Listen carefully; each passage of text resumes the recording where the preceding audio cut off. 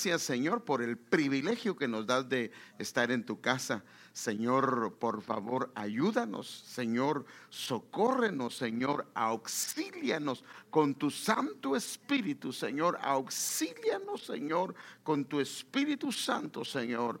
Por favor, renuévanos, Señor. Te lo suplicamos, Señor, y pedimos, Señor, que nos guíes, nos dirijas, nos des la unción que solamente viene de ti.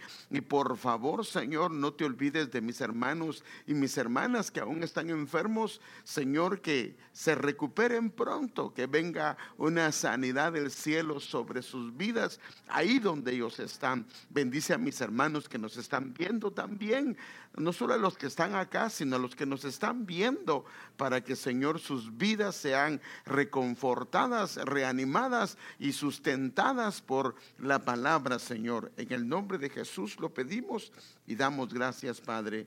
Amén.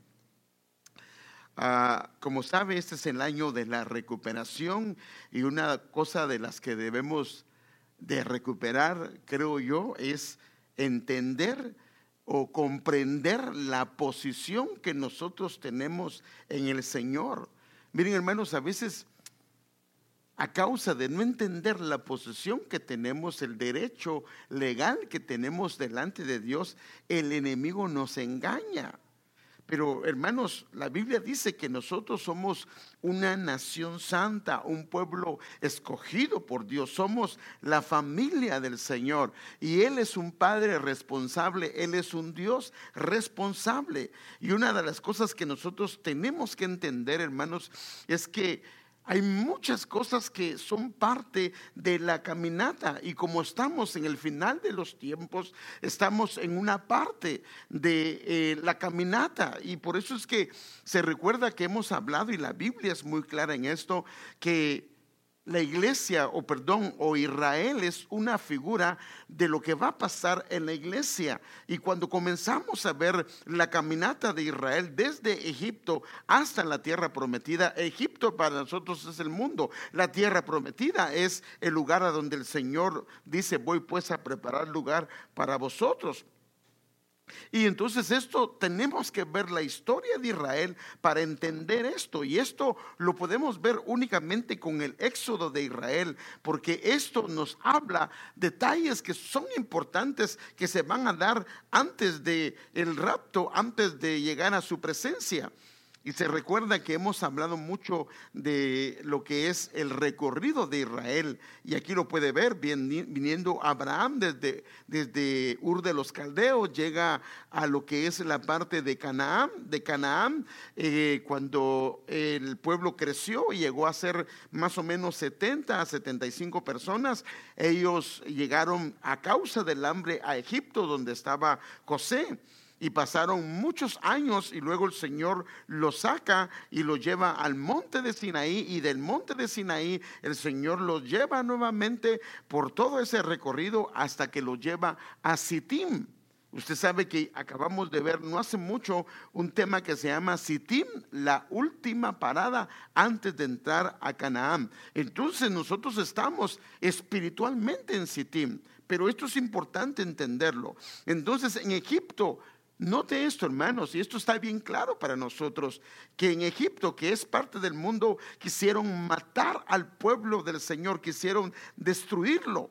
Cuando el Señor lo sacó poderosamente, hermano, el faraón como que se adormeció por un momentito, y luego se levanta y va detrás del pueblo de Israel, y la idea era matarlos, la idea era destruirlos cuando ellos estaban a punto de pasar el Mar Rojo.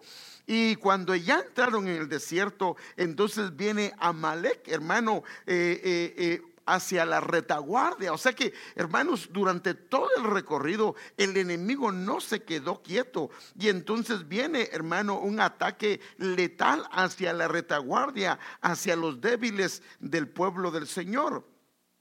Y venimos y vemos que en Sittim fue la última parte. Hay muchas cosas en el camino, pero por decirlo de esta manera, estos fueron cosas que de alguna manera sobresalen en toda la caminata, aunque también está lo de las serpientes. Hay muchas cosas, pero solo me quería enfocar en cómo el enemigo, a través de diferentes lugares, porque atacó, pero atacó con medios diferentes, en situaciones diferentes.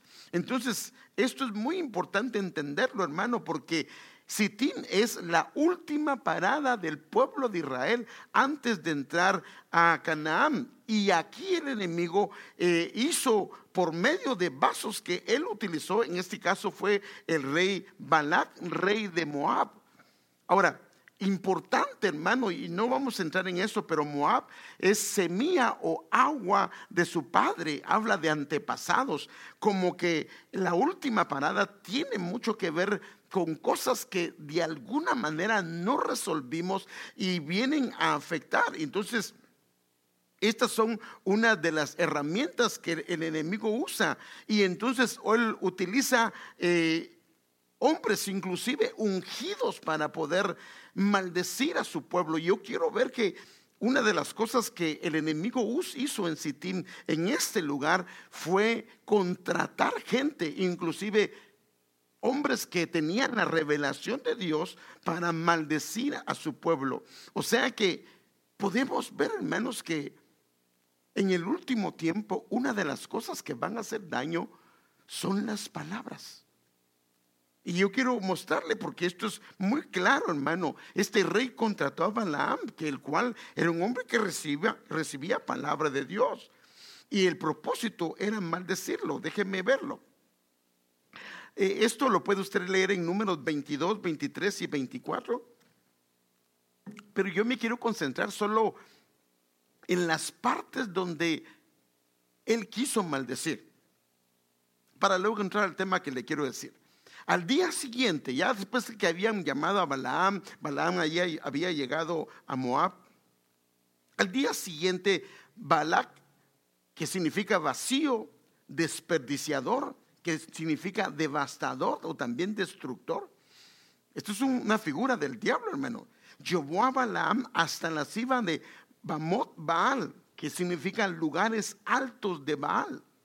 Y desde ahí, fíjese, ahora, note esto. Este lugar, Bamot Baal, estaba específicamente en este lugar, y desde ahí, o sea, hablando y haciendo referencia a ese lugar, Balaam vio la parte más extrema del pueblo. Entonces Balaam pronunció estas palabras proféticas. La idea era que lo maldijera al pueblo de Israel. Balac, el rey de Moab, me trajo de Aram, me hizo venir de los montes del oriente, y pidió venir y maldecir a Jacob.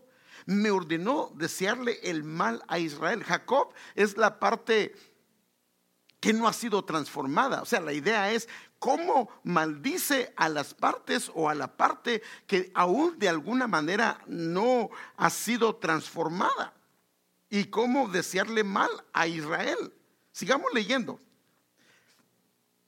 ¿Y cómo maldecir? Ahora, aquí yo no me estoy concentrando en versículo por versículo, sino estoy agarrando del capítulo 22 versículos específicos. Entonces él dice, ¿y cómo maldecir a quien Dios no maldijo? Dice Balaam. ¿Cómo condenar a quien el Señor no ha condenado? Entonces dice él, yo no puedo hacerlo, porque el Señor no lo ha hecho. Entonces Balac le dijo a Balaam, ¿pero qué es lo que haces conmigo? Te hice venir para que maldijeras a mis enemigos, y ahora resulta que los estás bendiciendo. Ahora note esto, el lugar que el enemigo determinó para maldecir al pueblo de Israel es el lugar que Dios usó para bendecirlo. Pero esto es tremendo, hermano. Esto solo lo hace Dios, no lo hace el hombre. Ahora sigamos leyendo. El enemigo no desiste. Aquí está el asunto. Se recuerda, con el Señor lo tentó 3 veces en el desierto. Ahora note que, ¿cuándo lo tentó? ¿Al principio del desierto, a mediados del desierto o al final? Al final. Entonces este es el final de la caminata de Israel. y lo tentó 3 veces. Entonces el enemigo no desiste. La escritura nos deja ver que el enemigo busca lugares específicos para maldecir. Déjeme ver otro lugar. Entonces Balac dijo a Balaam: ¿qué me has hecho? Te tomé para maldecir a mis enemigos, pero mira, los has llenado de bendiciones. O sea que los lugares de diseño del enemigo, que son con efectos espirituales, en el caso de sus hijos, se van a volver en lugares de bendición. Dice: los has llenado de bendiciones. Y él respondió y dijo: no debo tener cuidado de hablar lo que el Señor pone en mi boca. O sea que lo que ponga en mi boca es lo que voy a hablar. Sigamos leyendo. Balac le dijo entonces: te ruego que vengas conmigo a otro sitio, o a otro lugar, o a otra área, desde donde podrás verlos, aunque solo verás el extremo de ellos y no los verás a todos. Y desde ahí, o en ese lugar, maldícemelos. Para mí, primero estaba en un lugar, luego lo lleva a otro lugar. Lo llevó al campo de Sofín, que significa atalayas, que significa vigilantes, sobre la cumbre del Pisga, que significa división. Y edificó 7 altares y ofreció un novillo y un carnero en cada altar. Pero como sabe, tampoco pudo maldecirlos, sino que terminó bendiciéndolos. Ahora, el enemigo no desiste, fíjese, sigue su tarea de maldecir a su pueblo, y él, la Biblia dice que habla como un león rugiente. Esto lo dice 1 Pedro 5, 8 al 9.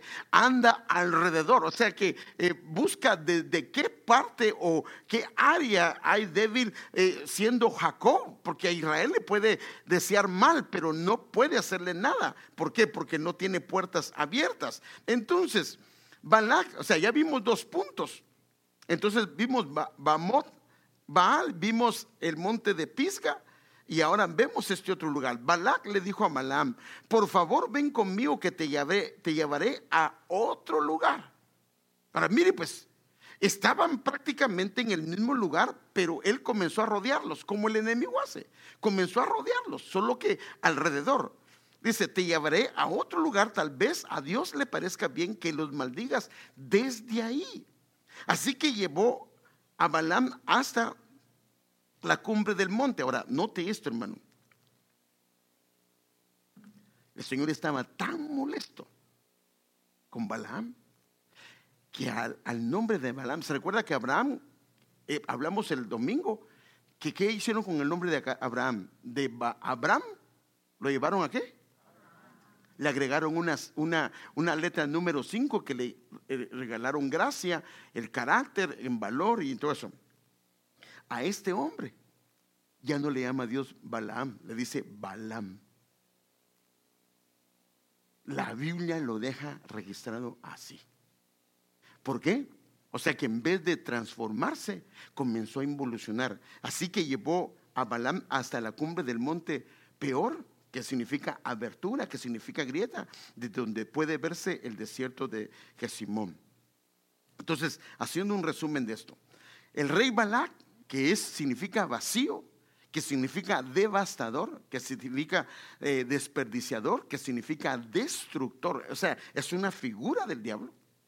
Entonces viene y busca 3 lugares diferentes, o sea que busca diferentes etapas, se puede decir, o diferentes lados.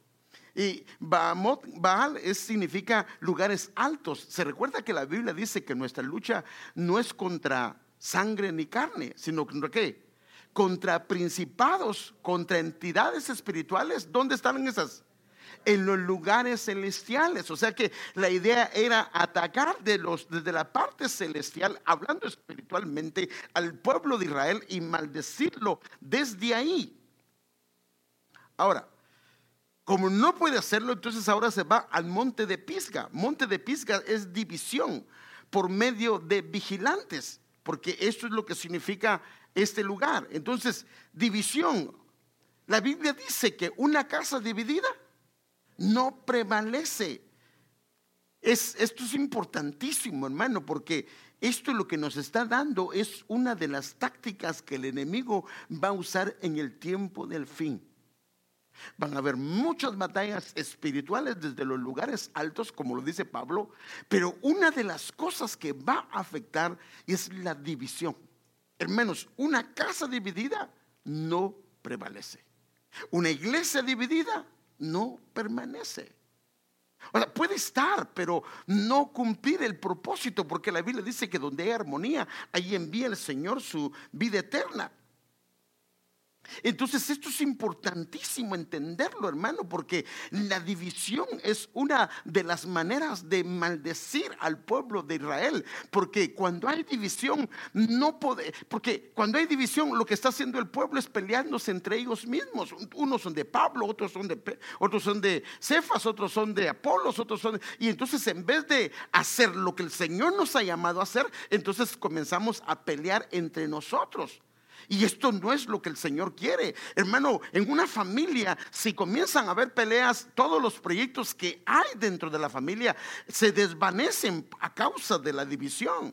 Por eso es que es importantísimo entender esto.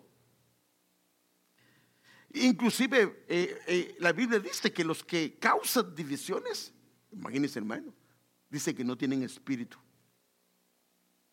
De eso está serio, hermano. Y si no tienen espíritu, ¿qué es lo que tienen? ¿Por quién fueron engendrados? Si una persona que causa división no tiene espíritu, así lo dice la Biblia. Ahora, la otra, fíjese, es el monte peor. No el monte peor, sino el monte peor. Ahora, esto significa abertura, significa grietas. Ahora, fíjese que esto es tremendo, hermano, porque aquí hay un asunto. No existe ningún creyente, al menos si se ha congregado normalmente, que no haya sido herido, que no haya sido lastimado, que no haya sido afectado, ya sea por los hermanos, ya sea por el pastor, ya sea por una ayuda ministerial, ya sea por quien sea.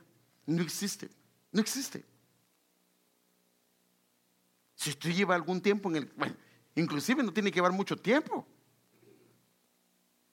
Y una de las cosas que más afectan al creyente es que es herido, pero no lo arregla y sigue su caminata, estando herido.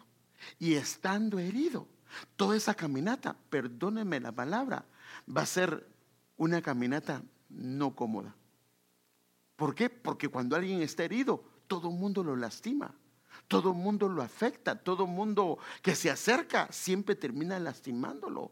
Y es increíble que en este último trecho, una de las cosas que pasó fue que las serpientes se levantaron, hermano, y picaron picaron al pueblo de Israel. Y la orden del Señor fue que levantaran su mirada. Y que vieran la serpiente de bronce que tipifica a Cristo, y al ver a Cristo, no al hermano, no a la hermana, no al suelo, sino mirar a Cristo. Cuando fueran picados, fueran envenenados con eso, ellos iban a ser salvos e iban a vivir. O sea que podemos ver, hermano, que en cierto sentido una de las cosas que van a pasar al final va a ser una batalla terrible. Acuérdense que la Biblia dice que el diablo ha descendido. Entonces vemos una batalla terrible espiritual. Vemos la división que está afectando, y vemos también las heridas que están afectando. Tenemos que arreglar esto, porque si no las arreglamos, esto va a afectar la caminata, porque puede hacer que gente quede tirada en el desierto. Entonces, fíjese, aquí quiero llevarlo con esto, hermano.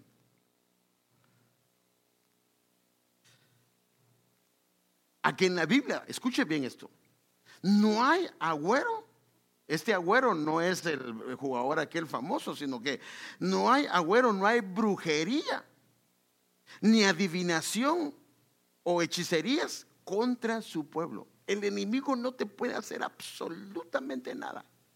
El problema está en que si somos heridos y no arreglamos esto, en que si viene la división y no la arreglamos, en que si viene una batalla espiritual y dejamos vencernos. O sea, no hay nada que Él pueda hacer contra nosotros, porque eso lo dice la Biblia. Dice, porque no hay agüero, brujería contra Jacob, ni adivinación, ni hechicerías contra Israel. A su tiempo se le dirá a Jacob y a Israel. Vean lo que ha hecho Dios. O sea que aún en esos lugares, aunque el enemigo nos haga tropezar, aunque haga cualquier cosa, si somos pacientes y obedecemos al Señor y le decimos, Señor, arregla mi corazón, Señor, Padre, si es cierto, este hombre me hirió, esta persona hizo este daño, pero yo arreglo mi corazón, lo que va a pasar, hermanos, es que esos lugares que fueron conflictivos se van a convertir en nosotros en una gran bendición. Entonces el problema no es lo que el enemigo quiera hacer, porque el Señor no le va a permitir ninguna maldición, porque Él está limitado, no puede hacer nada sin el permiso de Dios. Y cuando el Señor le da permiso, es una prueba, y una prueba no es un castigo. Por eso es que una prueba no es una tentación, una prueba no es una disciplina, una prueba no es, hermano amado, algo que desagrada al Señor. Una prueba lo que es que cuando alguien ha alcanzado un nivel en el Señor, Dios quiere sellarlo para que Él señoree sobre esa área, y lo quiere sellar dándole a él o dándole a ella una altura, un nivel espiritual. Y la prueba es el sello para que él tenga autoridad de parte de Dios en esa área en especial. Entonces, a esto es lo que el Señor nos quiere llevar. Entonces, el tema que yo quiero tratar hoy, y tal vez suena raro, pero ahí va a ver poquito a poquito cómo lo vamos a entender, a no ser que me haya llamado la línea de lo que hemos estado hablando. Recuérdense que el enemigo los quiso maldecir desde diferentes lugares. Entonces, en el lugar donde se les dijo, este es el tema, en el lugar donde se les dijo. Y ¿cómo lo quiero enfocar acá? Tal vez hemos tenido fracasos, tal vez hemos tenido tropiezos, tal vez nos ha tocado cosas difíciles, porque hermano, toda la gente nos dice cosas bonitas cuando no cometemos ningún error, pero ¿y cuando cometemos? Alguna gente no tiene misericordia y de una vez desecha, hermano, de una vez cruz y calavera, y ya no quieren nada con uno, y todos aquellos fuera. Claro, esto no es de Dios, hermano, pero mucha de esta gente, que no estoy hablando de gente del mundo, sino estoy hablando de la iglesia, han dicho cosas. Y aquí por eso el tema se llama en el lugar donde se les dijo. Tal vez no fueron cosas bonitas, porque como hubieron fracasos, tal vez les dijeron cosas incorrectas. Pero mientras Dios esté en el asunto y Él gobierna, hermano, aún, hermano, por favor, no me malinterpreta lo que voy a decir. Aún nuestros fracasos están bajo la soberanía de Dios. ¿Usted cree que Dios no sabe lo que va a pasar? Dios lo sabe, hermano. Ahora, si somos pacientes, aún los fracasos se convierten en una bendición. Se pagan facturas, pero vemos la gloria de Dios como nunca antes. Entonces, déjeme verlo. ¿De dónde saqué el tema? Romanos capítulo 9, versículo 25 al 26. Con respecto a los gentiles, mire qué tremendo, hermano, y esto es tremendo, que los gentiles son la gente que no pertenecía al pueblo de Dios. Estábamos para ellos desechados, es más, para ellos no contábamos. Por eso es que el Señor tuvo que agarrar a Pedro, le muestra una visión, lo muestra cuadrúpedos, animales cuadrúpedos y de diferente tipo, y él dice, y el Señor le dice, come y mata. Y él dice, no, porque en mi boca no ha entrado nada inmundo. Sé que para ellos, nosotros inmundos, hermano. Y entonces el Señor dice, no llames tú común a lo que Dios ha limpiado, no llames inmundo a lo que Dios ha limpiado. Entonces, mire lo que dice. Con respecto a los gentiles, Dios dice en la profecía de Oseas, a los que no eran mi pueblo, mire qué tremendo, hermano, ahora los llamaré mi pueblo, y amaré a los que antes no amaba. Y también dice, en el lugar donde se les dijo. Mire qué tremendo, hermano. En el lugar donde los desecharon, en el lugar donde los descalificaron, en el lugar donde para la gente perdió todo tipo de esperanza, ustedes, donde se les dijo, ustedes no son mi pueblo. Ahí, ahora fíjese pues, vamos al área. Ahí, en ese lugar o en esa etapa o en esa circunstancia o relacionado con eso, ahí serán llamados hijos del Dios viviente. Hermanos, mire qué tremendo. Mire qué tremendo. En el lugar donde se les descalificó y se les desechó, ahí dice, ahí yo los voy a llamar. Les dijeron que no eran ni siquiera pueblo, y ahora viene Dios y dice, no, ni siquiera son pueblo, son amados y son hijos del Dios viviente. Son una nación o son un pueblo que tiene vida, pero tiene la vida de Dios. Esto es algo hermoso, hermano, que nosotros podemos ver. Entonces, en los lugares que a causa de nuestros errores o fracasos, tal vez nos desecharon, tal vez en ese mismo lugar por las mismas personas, se nos va a decir todo lo contrario. La gente que tal vez que nos acusó, hermano, que tal vez nos señaló, que tal vez nos descalificó, esa misma gente va a reconocer que Dios ha hecho una obra. O si no, en el área o en donde fuimos un fracaso, se nos va a decir todo lo contrario. Esto es lo que yo puedo ver en la Biblia, en el lugar donde se les dijo. Entonces, en este caso, hermano amado, yo quiero, en base a este contexto, ir tratando algunas cosas. Entonces, por ejemplo, hay promesa de Dios para todos los lugares. Y esto es lo hermoso, hermano. Situaciones, etapas, condiciones en las que hemos estado o hemos vivido. Aún fracasos, aún situaciones complicadas, aún cosas que deshonraron inclusive el nombre del Señor, o deshonraron a nuestra familia, o fueron, hermano amado, algo muy doloroso. Hay promesa de parte de Dios, porque Él lo dijo en su palabra, en el lugar donde se les dijo. Pero no solo eso, sino el Señor se encarga de mostrárnoslo a través de hombres, a través de mujeres, donde podemos ver palpable esa escritura que se hace vida, que se hace realidad, que podemos ver cómo el Señor la cumplió en ellos. Entonces déjenme ver algunos hombres con respecto a esto, hablando de Israel. Y yo creo que usted conoce un poquito de la historia de Israel. Israel, en toda su caminata, llegó a la tierra de Sitim, pasaron la tierra de Sitim, pasaron el río Jordán y llegaron. ¿Y cuál fue la primera ciudad que conquistaron ellos?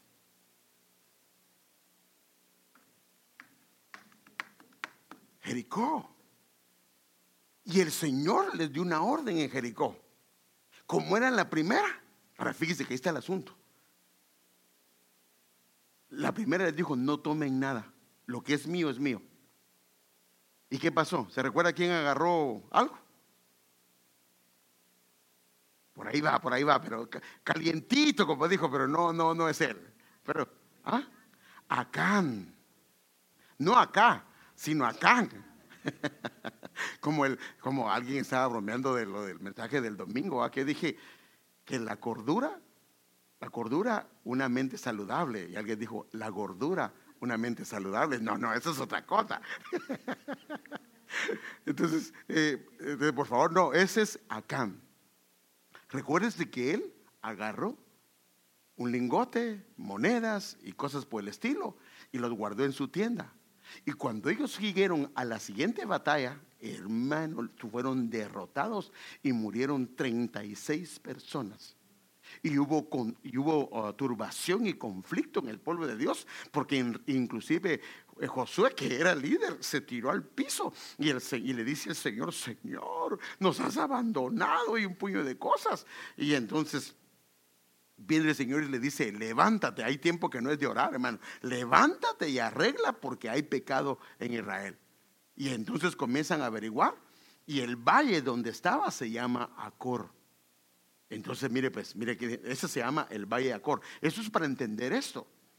Pero yo la traeré y conduciré al desierto y le hablaré a su corazón. Ahí Mire, ahora, enfatiza específicamente ese lugar. Ahí les daré sus viñas, y en el valle de Acor, como puerta de esperanza, el valle de la angustia, el valle de la desgracia, como puerta de esperanza. Ahí me responderá como en su juventud, como cuando salió de Egipto. Déjeme ver la otra versión.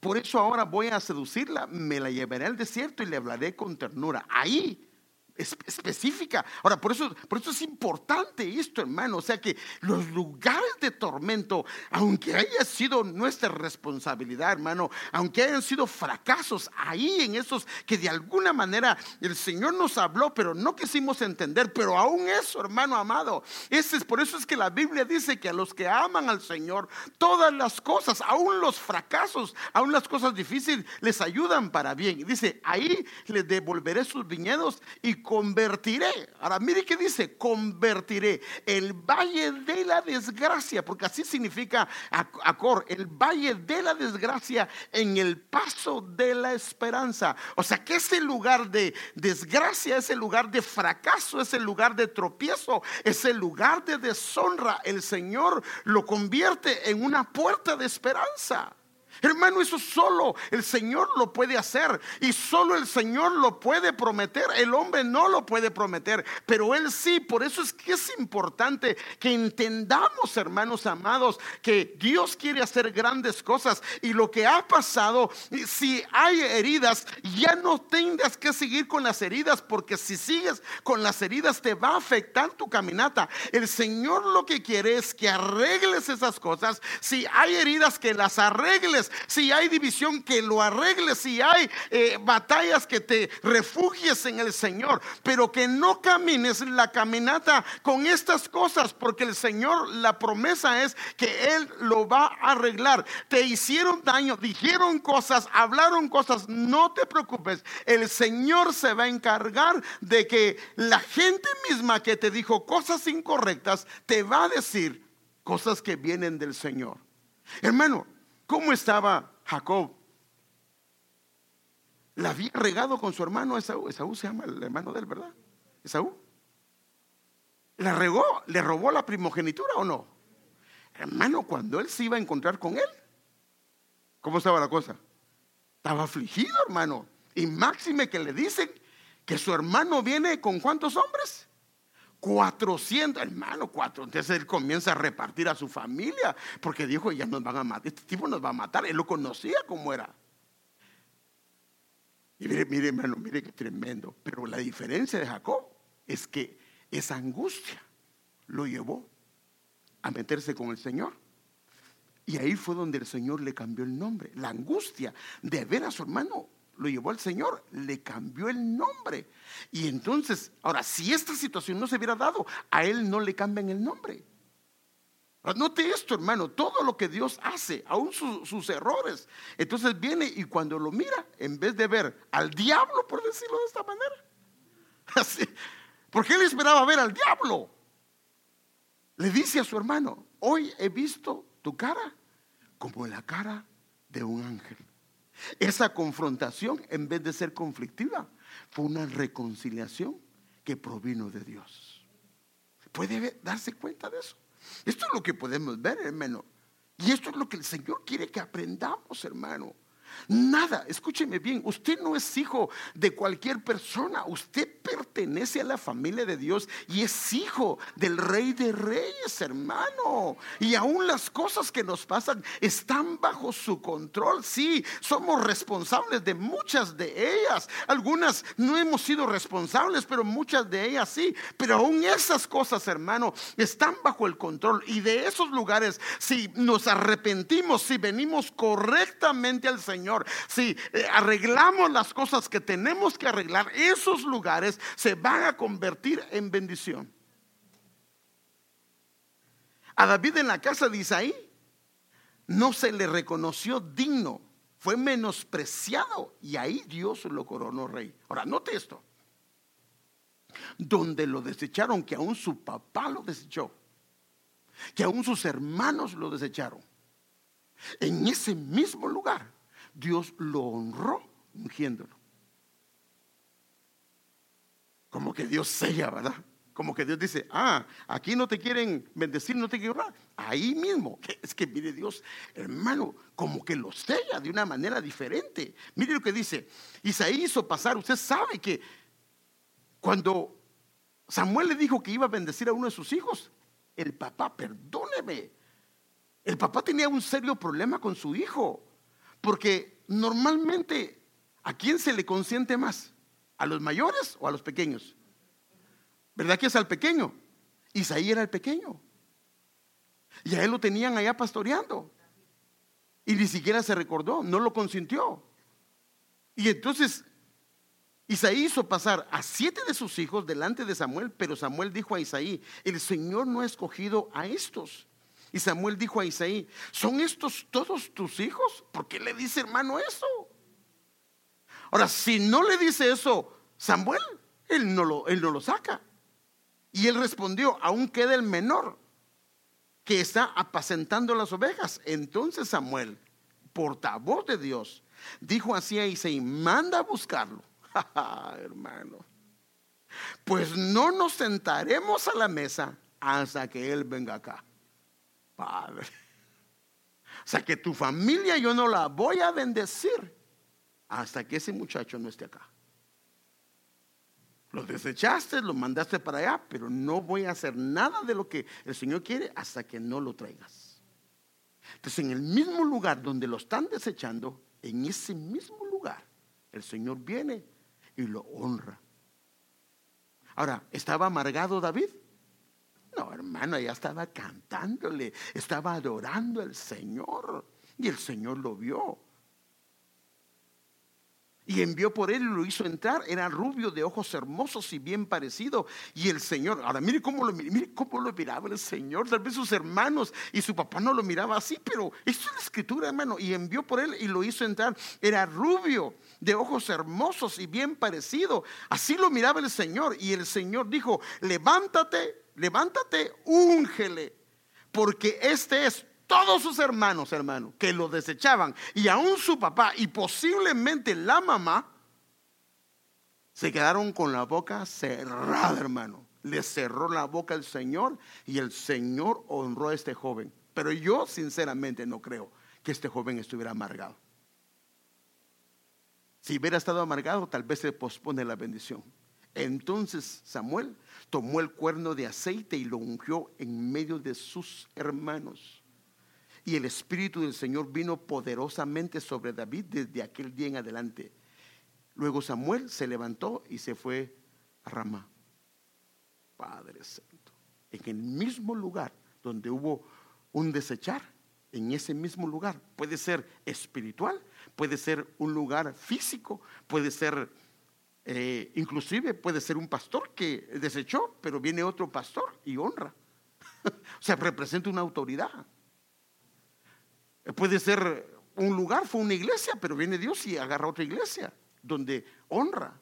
Lo deshonraron en un lugar, pero en el mismo lugar que es la iglesia, que es la familia de Dios, Dios termina honrando. Ahora, por eso es que, hermano, no tenemos que amargarnos. A veces pasó algo con algún pastor, algún hermano, alguna hermana.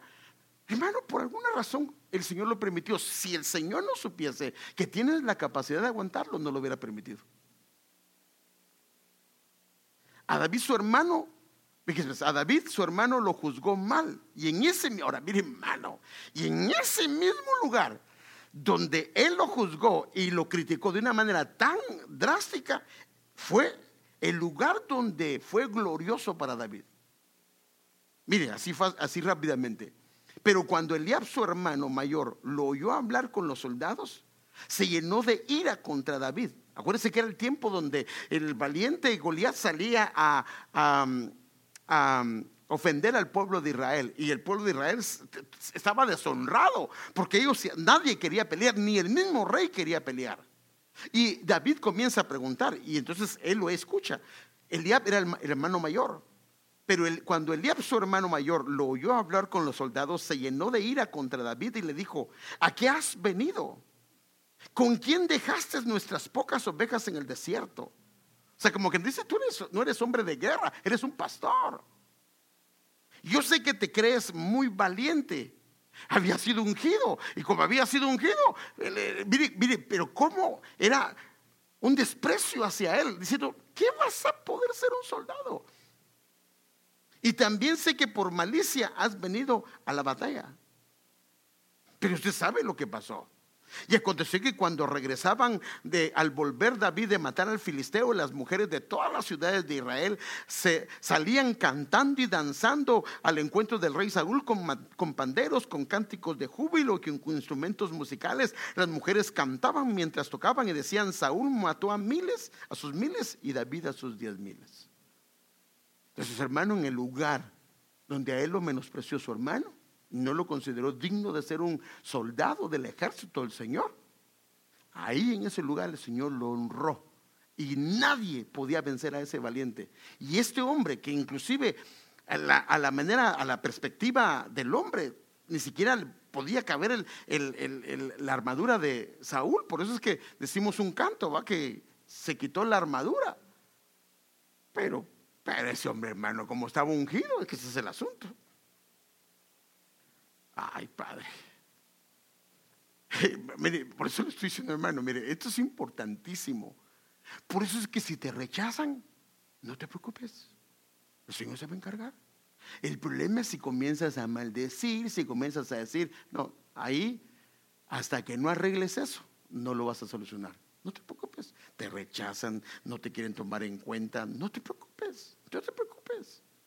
Algunos rechazaron a Moisés y él terminó siendo lo que ellos menospreciaban de él. Se recuerda que, y esto lo dice Hechos 7:35 al 36, este Moisés, a quien ellos rechazaron diciendo: ¿quién te ha puesto por gobernante y juez? Porque acuérdense que él quiso defender a uno de ellos, y el otro le dijo, no, y él le dijo: no se traten mal, son ustedes hermanos. Y el otro le dice: ¿quién te ha puesto por gobernante y juez? Lo que él no sabía es que ese era el plan de Dios para él, solo que no era el tiempo. Entonces a veces no te toman en cuenta porque no es el tiempo. Porque aquí lo que dice este Moisés, así lo dice Esteban, este Moisés a quien ellos rechazaron diciendo: ¿quién te ha puesto por gobernante y juez? Es el mismo que Dios envió para ser gobernante y libertador con la ayuda del ángel que se le apareció en la zarza. Es el mismo. Lo rechazaron, pero ese es el mismo. Este hombre lo sacó haciendo prodigios y señales en la tierra de Egipto, en el Mar Rojo, en el desierto por 40 años, y era tartamudo. Padre, vaya. Entonces, hermano, en este caso es la misma situación. O sea, que ellos dijeron solo que pasaron 40 años y Dios lo arregló. Pero al mismo que ellos desecharon, el Señor se los manda. José fue menospreciado por sus hermanos y por la razón que lo rechazaron, él fue terminando siendo eso. Sus hermanos respondieron: ¿así que crees que serás nuestro rey? No es verdad. ¿Así que crees que serás nuestro rey? No es verdad. ¿De veras piensas que reinarás sobre nosotros? Así que lo odiaron aún más debido a sus sueños y a la forma en que los contaba. Y hermanos, pasaron algunos años, casi 15 años, y todos se tiraron al piso. Todos se tiraron al piso, hermanos. Ahí fue donde se acordó José de sus sueños. Todos se le tiraron al piso. Él soñó que se le inclinaban, cada uno se le inclinaba delante de él. Y así pasó. Solo en este caso fue en diferente lugar, porque esto fue en la casa del Padre, pero ahora viene el Señor y lo permite en un lugar, en una condición diferente. Ya había madurado José, pero se le inclinan. Pero los que eran los protagonistas, que en este caso eran sus hermanos, se le inclinaron, se le tiraron al piso. Al que menospreciaron, porque hermanos, si ellos hubieran entendido que realmente Dios estaba hablándole a él, ellos pensaron que era una presunción de él. Ellos no creían que Dios le había hablado. Pero si ellos lo hubieran creído, tal vez no lo hubieran hecho. Pero lo que ellos pensaron que era una presunción de él, terminó siendo realidad, y Dios lo cumplió. Solo que con los mismos, en este caso, protagonistas. Entonces, por eso, hermano, lo que Dios no quiere es que terminemos heridos. Lo que Dios no quiere es que nos dividamos. Lo que Dios no quiere es que permitamos que las fuentes o que estas entidades espirituales arruinen nuestro caminar en el Señor. Cuando nombraron inclusive a Saúl como rey, algunos lo menospreciaron y rechazaron. Por eso le estoy mostrando, aquí no estoy viendo si Saúl fue buen rey, sino que nosotros sabemos que no fue buen rey. Pero hermanos, como a él lo escogió el Señor para ponerlo como rey, hubo gente que lo menospreció. También Saúl se fue a su casa en Gibea porque lo reunió, el problema fue que lo reunió Samuel. Y que si le dio miedo a Saúl. Era grandote, pero le dio miedo. Y cuando comenzaron a través del Urín y Tumín a averiguar quién era el que el Señor había escogido, escogieron a la casa de la familia de Cis, que era el padre de él. Y parece que él era no sé si era el único hombre. Y entonces salió él escogido. Y entonces comienzan a preguntar y él estaba escondido.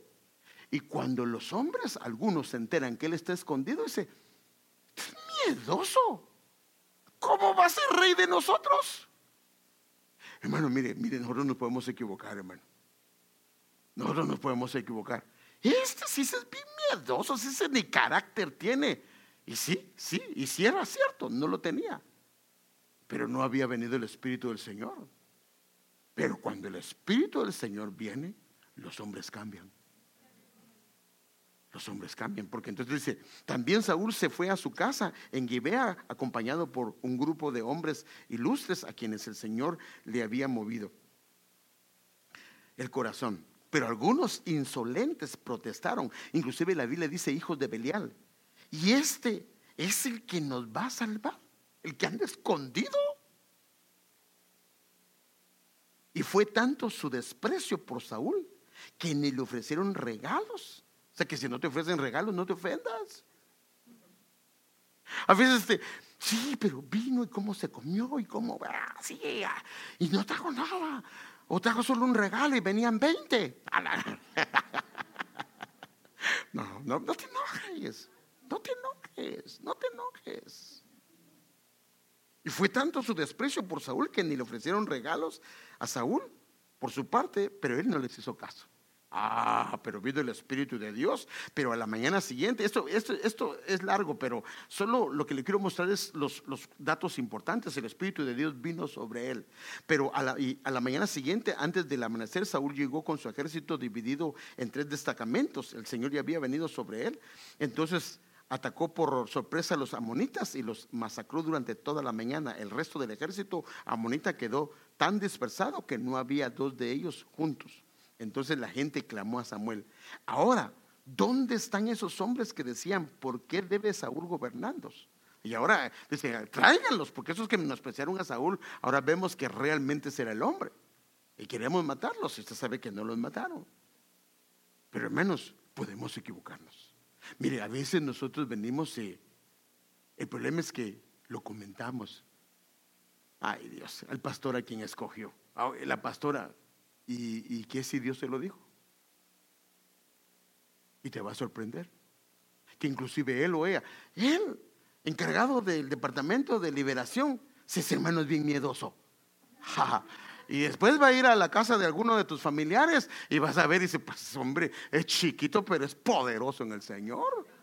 Porque hermano, mire, toda la gente piensa que Sansón, y así lo presentan las películas, que Sansón era así y grandote, y era así como él, como Schwarzenegger, esos grandotototes. Yo la verdad no lo creo. Yo creo que él era un hombre común. La diferencia es que cuando venía el Espíritu de Dios, hermano, él no lo agarraban, hermano. No lo agarraban. Una vez mató a 1000 con una aguijada de buey. Imagínense, si uno se pone a hacer la limpieza en la casa y se queda todo cansado. Gloria al Señor. Bueno, ya se me pasó el tiempo, hermano, pero de Nazaret puede salir algo bueno. También le pasó al Señor, pero déjeme adelantarme porque ya no. Y ese es el Señor Jesús. Entonces, en el lugar donde se le dijo inclusive cosas negativas, ahí en ese lugar, el Señor, o en esa escena, o en esa etapa, en esos protagonistas, el Señor va a glorificar su nombre. Solo no permitas, porque al final el enemigo quiere traer división, el enemigo quiere traer heridas, el enemigo quiere traer, hermano amado, batallas desde el cielo. Ahora imagínense heredar la tierra prometida, un hombre herido, aunque esté en el mejor lugar, no lo va a poder disfrutar. ¿Por qué? Porque está herido. Porque está herido. Entonces quiero terminar con esto. Mire esa escritura, hermano. Esta escritura es bonita, hermano. Me gusta esta escritura. Isaías 43 del 1 al 4. Pero ahora, oh Jacob, ahora se dirige otra vez a Israel, pero se dirige al que es débil, al que tiene debilidades. Pero ahora, oh Jacob, escucha al Señor, quien te creó. Oh Israel, el que te formó. Dice, no tengas miedo, porque he pagado tu rescate. Aleluya.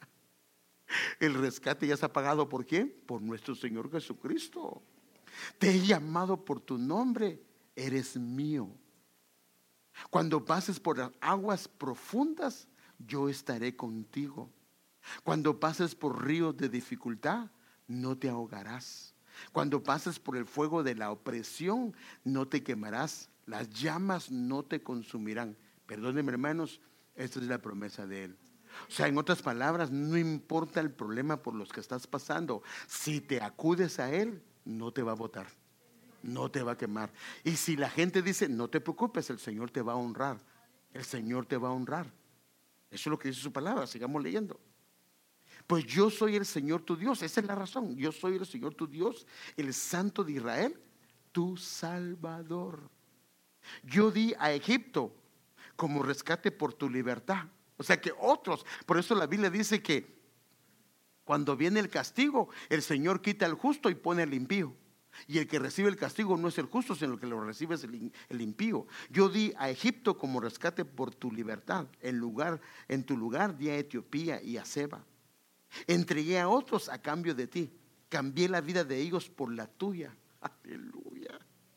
Te escogió a ti. A Jacob amé. Así dice la Biblia, hermano. Y a Esaú aborrecí. Cambié la vida de ellos por la tuya, porque eres muy precioso para mí. Recibes honra y yo te amo. Padre Santo, hermano. Esto debe de ser suficiente, hermano, para que si hay heridas, si hay cosas que aún no logras olvidar, que hoy las pongas delante del Señor y digas, Padre, ya no más voy a cargar con eso. Todas esas áreas, no importa por las que hayas pasado, en el tiempo de Dios, Dios las va a arreglar.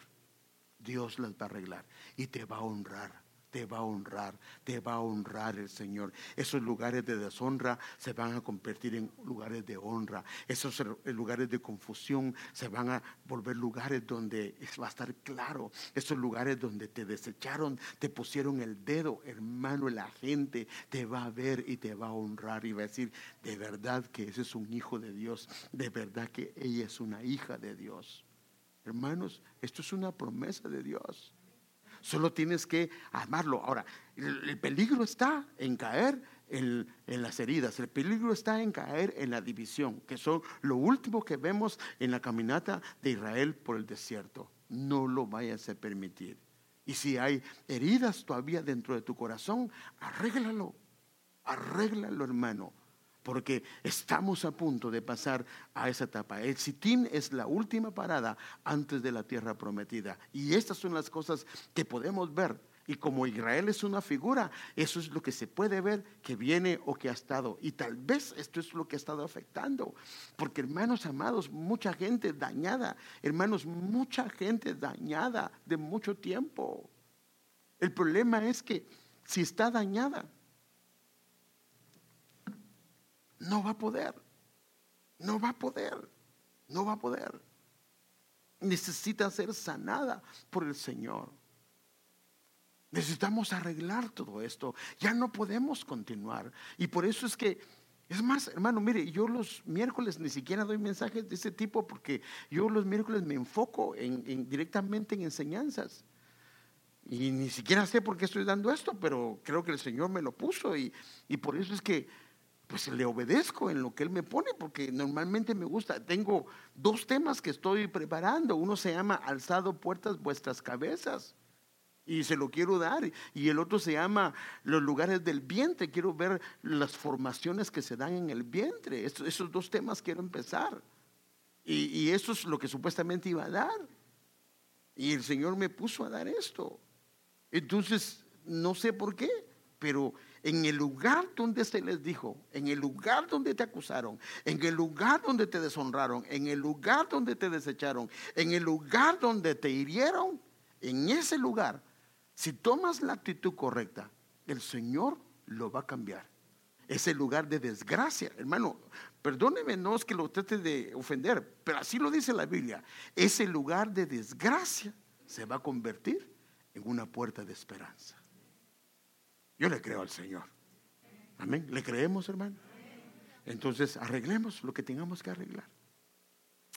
Padre, aquí estamos delante de tu presencia. Aquí estamos, Señor. Señor, si no hemos arreglado algunas cosas desde hace tiempos que tú nos has estado hablando, perdónanos, por favor, perdónanos. Si hemos dejado que nuestro corazón sea herido y llevamos meses o años o décadas con esto sin arreglarlo, te pedimos por favor que nos perdones. Si, Señor, hemos sido causa de división o hemos sido causa de dividir a hogares o familias, si hemos sido el problema, Señor, y si hemos dejado que el enemigo meta veneno en nuestro corazón y en nuestra alma, y de alguna manera esas serpientes se han levantado en el desierto y han metido veneno y están haciendo morir a tus hijos y a tus hijas, Señor, hoy te pedimos que nos sanes, Señor. Hoy levantamos nuestra mirada, nuestra vista, Señor, al Rey de Gloria. Y te pedimos por favor que nos ayudes. Ayúdanos a no poner nuestra mirada donde no debemos de ponerla. Y ayúdanos a poner nuestra mirada en ti. A poner nuestra mirada solo en ti, Señor. No permitas que por nosotros mismos queramos vengarnos. No lo permitas, por favor, no lo permitas, porque tu palabra dice que la venganza te la dejemos a ti. Sí, Señor, es cierto que nos hicieron daño. Sí, Señor, es cierto que dañaron tal vez a nuestros hijos, a nuestras hijas, o a nuestra familia, o a nuestro hogar, o dañaron nuestro trabajo, tal vez nuestro negocio, o tal vez nuestra reputación. Pero hoy te pedimos que bendigas a las personas que nos hicieron daño, que bendigas a aquellos que levantaron su mano. O sí es cierto, cometimos errores, pero fueron sin misericordia, Señor, y nos desecharon, Señor, en sus corazones, Padre, pero hemos visto cómo tu mano poderosa nos ha bendecido, ha hecho cosas hermosas. Señor, por favor, en el lugar donde hubo desgracia y tormento y confusión, tú lo conviertes en una puerta de esperanza y nos dices que somos prisioneros de esperanza. Señor, nosotros le creemos no al enemigo, sino te creemos a ti. Rechazamos toda voz del enemigo, Señor, que se ha anidado en nuestra cabeza y en nuestro corazón. Esos pensamientos que no nos han hecho bien, solo nos han dañado, los rechazamos, los sacamos de nuestro corazón y los reprendemos en el nombre de Jesús de Nazaret. Y hoy declaramos, Señor, que es rota toda maldición, Señor, que pudo haberse anidado todo nuestro corazón, en nuestra mente, toda palabra, Señor, incorrecta que pudo haber descansado, hoy la rechazamos, hoy la reprendemos, hoy, Señor amado, la destruimos en el nombre de Jesús.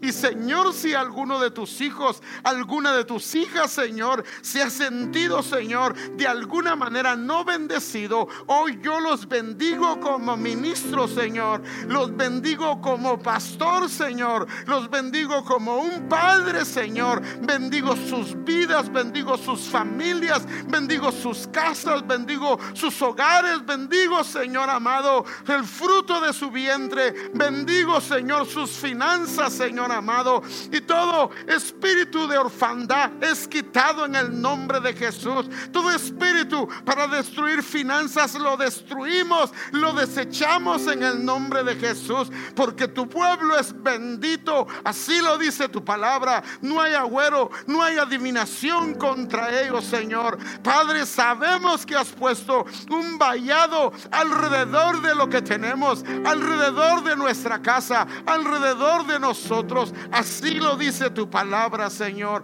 Y yo bendigo a tu pueblo en tu nombre, Señor. Bendigo a estas familias en tu nombre, aquellos que están viéndonos a través de las redes sociales. Y yo los bendigo, Señor. Bendigo también sus casas, sus hogares, sus familias, sus hijos, Señor. Si alguno está enfermo, Señor, Padre, en el nombre de Jesús, que reciba sanidad. Si alguno, Señor, está cojeando, Señor, que reciba sanidad. Si alguno tiene sus manos contaminadas, que reciba limpieza. Si alguno tiene problemas con sus ojos, con sus oídos, con su boca, con su lengua, que hoy reciba sanidad, Señor, en el nombre de Jesús. Damos gracias, Señor. Damos gracias, Señor. Bendice, Señor, a tu pueblo. Llévalo con paz, llévalo con bendición, llévalo con gozo a sus hogares, Señor. Y bendice el resto de la semana, el resto del tiempo que queda. Bendice a tu pueblo, Señor, en el nombre de Jesús. Y damos gracias, Padre.